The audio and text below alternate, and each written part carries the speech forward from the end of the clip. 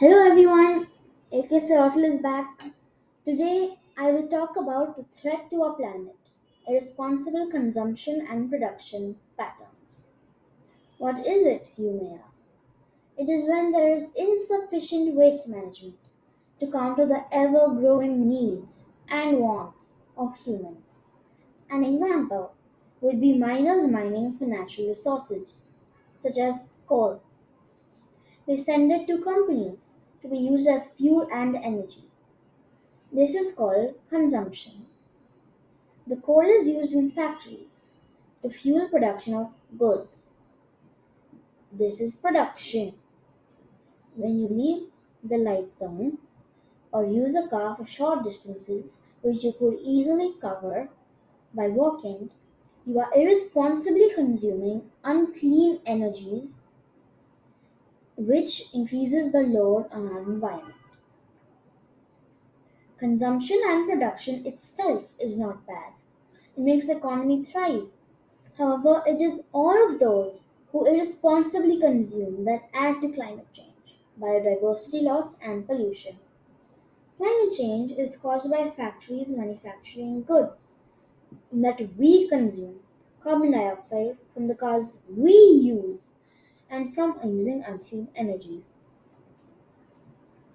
Biodiversity loss is caused by making space for infrastructure, littering, forest fires, and landfill waste.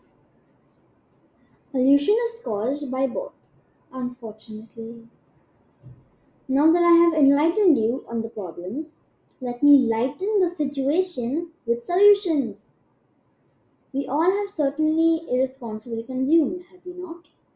The solution to this issue is responsible consumption and production and waste management. We all can make small contributions. For example, we can turn off all the lights in our homes, not waste water, and most importantly, be sensible while buying. I want that Lego set, but I can't take it. To make a larger impact, let us all take action. I try my best to not use single use plastics, like plastic bottled water, and I always carry my metal water bottle with me.